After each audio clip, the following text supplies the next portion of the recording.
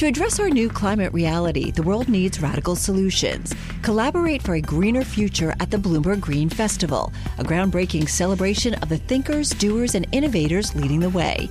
From design and culture to technology, science, and entertainment, hear from inspirational speakers and immerse yourself in climate solutions. July 10th through 13th in Seattle. Title sponsor, Amazon. Get 20% off using promo code radio20 at bloomberglive.com/greenfestival.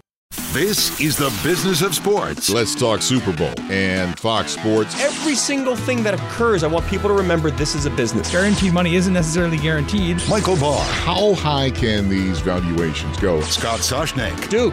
Everybody loves rooting against him, right? Evan Novi-Williams. Off the field, the NBA has never been buzzier. And the leaders in the sports industry. Major League Baseball Commissioner Rob Manfred. Mike Oresco, he's the commissioner of the American Athletic Conference. Jared Smith, president of Ticketmaster. Then the race car driver, Helio Castroneves. Bloomberg Business of Sports from Bloomberg Radio. Hello, I'm Scott Soshnick. I'm Evan Novi-Williams. And I'm Michael Barr, and this is the Bloomberg Business of Sports podcast, where we explore the big money issues in the world of sports. And let's start.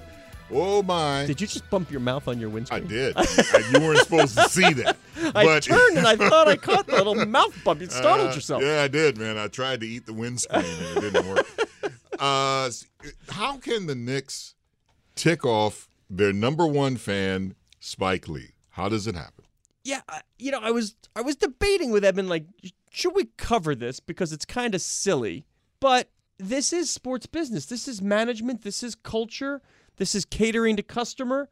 This is about the business of. Yeah. Like, you have to know if there's a beef. And I'm not going to say who started, who right, who wrong. I mean, let's summarize quickly. I just want facts here. I just want facts here. Apparently, Spike Lee, who has been going to games forever, the highest profile Knicks fan, from what we can tell, has spent between $2 and $3 million on tickets. He went through the employee entrance. That's the one I use as a media entrance, and the Knicks have told him don't do that. So they wanted him to actually leave Madison Square Garden and go through the celebrity and go through the VIP entrance, which is on 31st Street, whereas the employee entrance is on 33rd Street. And he was like, no, I've already scanned my ticket. Maybe they won't let me back in. And this became a public beef between the biggest fan the team has and management.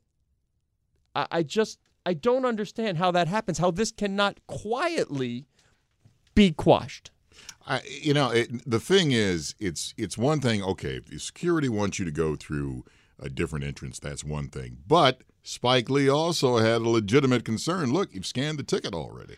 Yeah, again, we talk about, these types of things a lot. I think the big thing here is that the Knicks, and particularly owner Jim Dolan, because this keep happening, they have no benefit of the doubt, right? If this was Jack Nicholson having this argument in L.A., for example, I can't imagine Jack Nicholson having this argument with Jeannie Buss. But even if it happened, I don't think anybody would care about it. Can I read the statement? It's the fact that Jim Dolan has had this fight with Charles Oakley, one of the most beloved Knicks ever. Well, I'm going to be in fairness in the Oakley one. Like, Oakley did get aggressive with security staff. I mean, I get it. I see what you're saying. Yeah. But Oakley was wrong.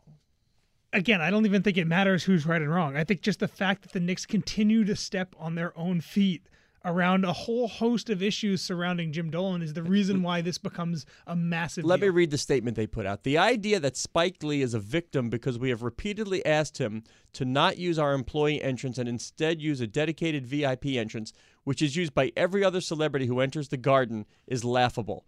It's disappointing that Spike would create this false controversy to perpetuate drama. He is welcome to come to the Garden anytime via the VIP or general entrance, just not through our employee entrance, which is what he and Jim agreed to last night when they shook hands. Oof. And then apparently Spike went on ESPN and said, Jim's target is out to get me, and it baffles the mind. Well, now, by the way, we should add, Spike Lee has now said, I'm not going any more Knicks games this year. What does he pay, $300,000 a year in tickets? I mean, he pays for his seats. Some people think celebrities get free, but whatever. Spike pays for his 2 seats, up front. The only person we haven't heard from is Reggie Miller. By the way, Oakley has. We have heard from Reggie Miller. Oh, what did Reggie Miller say? Yeah, Reggie Miller, like playfully on Twitter, joked that I missed the tweet. This would not happen in Indiana. So if Spike Lee was a free agent, he was welcome to come to whatever the field house is. The Simon Brothers will not. Is it still Conseco? Like in our continuing, I can't remember. No, it's bankers, I don't know farmers, insurance bankers. I don't know. Either way, Reggie Miller, tongue in cheek, said Gotcha. He's welcome to root for the Pacers anytime he wants. Wow. I again, we're not taking any sides because No. we only know, and I always say this as the media, only 10% of what the real deal is. But we I'm just just don't talking from just a pure business standpoint. You don't want a fight with your best customers. Bad business. Especially an ambassador for the team. I just don't think you would want a public feud with that person. How can you squash this differently? How can this be handled differently, both by Spike and by the Knicks? Now, and what I don't understand, though, is, okay, Spike goes through the employee entrance. No, next time go through the other entrance, and that would have been the end of it. Yeah. But we could have just said, Spike, go where you're supposed to go. Yeah. What's the big deal? Like, why can't you go to 31st Street? I don't know what the heck happened. I actually prefer I've done both. Yeah. Well, you know your VIP. I like the 31st Street effort. It's better. To me, that's better than 33rd Street. Let's talk about the Olympics ad sales. Now, here's the good thing about ad sales. Apparently, that they have passed the $1.25 billion Olympic ad sales. They sold about 90% of its inventory. NBC has. NBC, right. Yes. Now, that's the good thing. The problem is, the bad. is if this will even happen. Right. And again, the Japan's Olympics minister said it would be theoretically possible to delay the summer Tokyo Olympics. But they also to a later said date. that it's not. We're on. The Olympics are on. And when they're going to push for these games to go on precisely because of things like NBC has passed $1.25 billion in ad sales. Yeah, and that's passing the record they set 4 years ago with the Rio Games, to kind of put that in perspective. Also, because NBC, had earnings this week, Comcast chairman and CEO Brian Roberts, Comcast owns NBC, also gave kind of some insight into how they're thinking about the potential of Olympic Games that might be postponed or canceled. Some interesting things here. He said, we have insurance, we have contractual protections, as we've discussed, and this is not only a profit opportunity for these games, but, and this is important, I think, for people to realize as we talk about other sponsors and media partners, this is a profit opportunity moving forward. A lot of these partners are locked in for not just this games, but the next Winter Games, and then the next Summer Games in Paris, and then the next Winter Games, and then the big one, the next Summer Games in LA. Hi, Casey Wasserman. So, while, there may be partners and maybe sponsors, maybe media companies that may take a little bit of a bath on Olympics games that gets canceled or gets postponed, the truth is that they are in this for the long haul. They have paid billions of dollars, not just for these games, but for the ones moving forward, and especially the one in 2028 in LA. Now, the thing is that in the Tokyo officials, they can say it all they want with their nostrils flaring, oh, we're going to continue on with the games.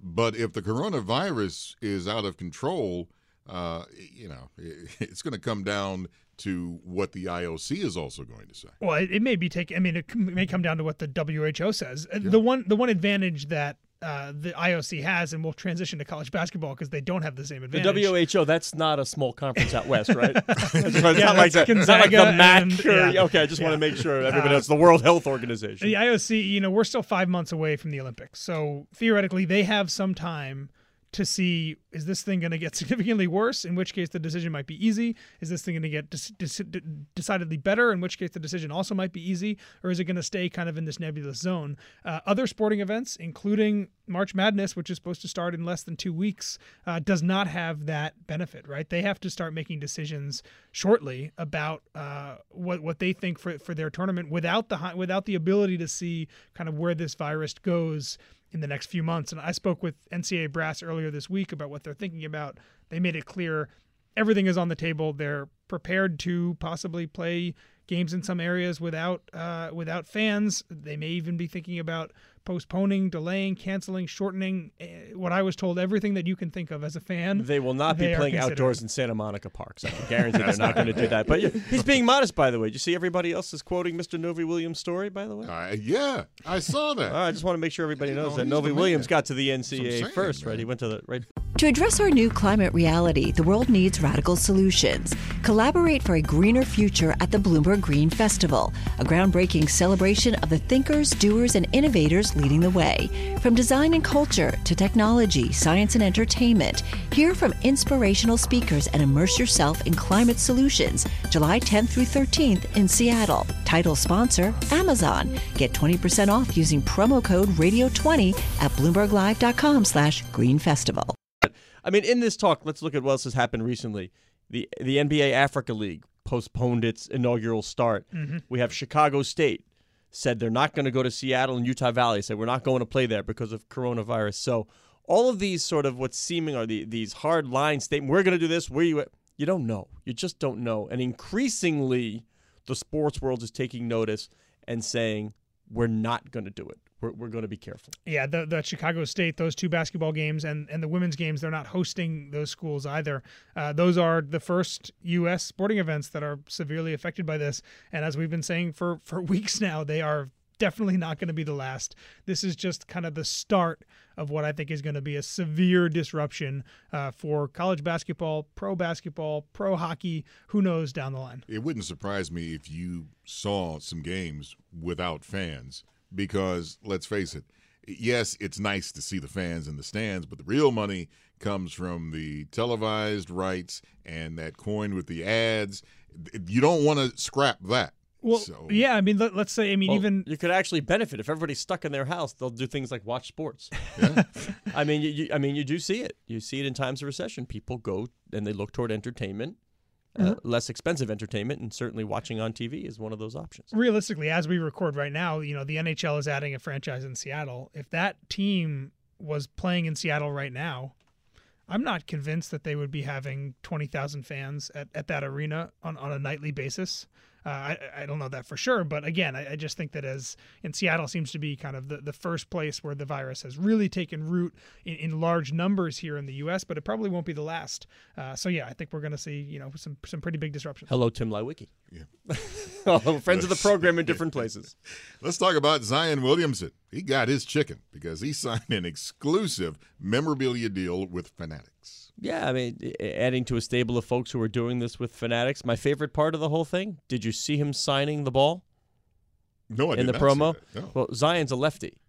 Yeah. So the interesting part, and you don't think about this, right-handers don't have to think about this stuff. Just flows off the page. Yeah, he signs his last name first so that he doesn't go into it with his hand and smudge it. You never thought about that, I never thought about that one bit. There you go. You're right. I never thought about that. A little food for southpaw thought. Thank you. That's a little Wilson moment, man, right there. Yes. I like that. A good signing for, pun intended, a good signing for Fanatics here. I was wondering, did he? People know Fanatics has kind of taken over in the past, 5 years, the licensed apparel jersey world, and Give me their two favorite words, Eben. Scale. No, well, yes, but vertical integration. Yes, a vertical integration of Fanatics. They are now kind of taking that same approach for memorabilia, right? They're signing a lot of these guys to exclusive deals. Alexander Ovechkin, Peyton Manning, Carson Wentz, Chris Bryant, Luka Doncic, just to name a few, Aaron Judge. They have these exclusive deals up right now. And again, they operate the online store for a number of these franchises in Smoothie King Arena. See, got the well done. That is what got it the naming is. rights right there. One, yeah. They also operate the store there for the Pelicans. So there's an easy way for them to kind of utilize the pre-existing infrastructure they have around the apparel business and the jersey shirt business to now tack on another aspect, which is the authentic memorabilia. I've never felt smaller in my life. One time leaving New Orleans, I was walking out with two guys. One was Danny Shays. You should remember Danny Shays, right, Bar? Yeah. Son of Dolph Shays, played at Syracuse and longtime NBA player. And on the other side of me was Mark Eaton. Remember Mark Eaton of the Utah Jazz? another 7 foot whatever. Oh, yeah. So I Okay. got these All two right. guys next to me, and I felt like a 2-year-old. It was No, ridiculous.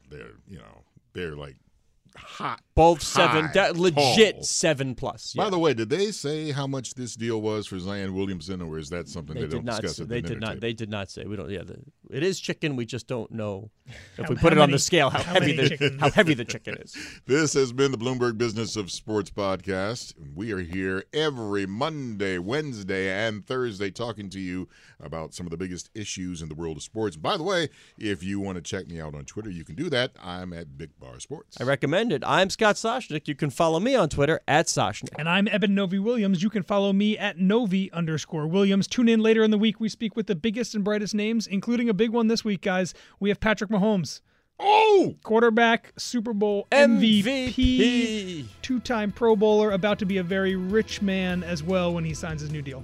You've been listening to the Bloomberg Business of Sports, and you can get this podcast anywhere where you get your downloads. To address our new climate reality, the world needs radical solutions. Collaborate for a greener future at the Bloomberg Green Festival, a groundbreaking celebration of the thinkers, doers, and innovators leading the way. From design and culture to technology, science, and entertainment, hear from inspirational speakers and immerse yourself in climate solutions. July 10th through 13th in Seattle. Title sponsor, Amazon. Get 20% off using promo code RADIO20 at BloombergLive.com/Green Festival.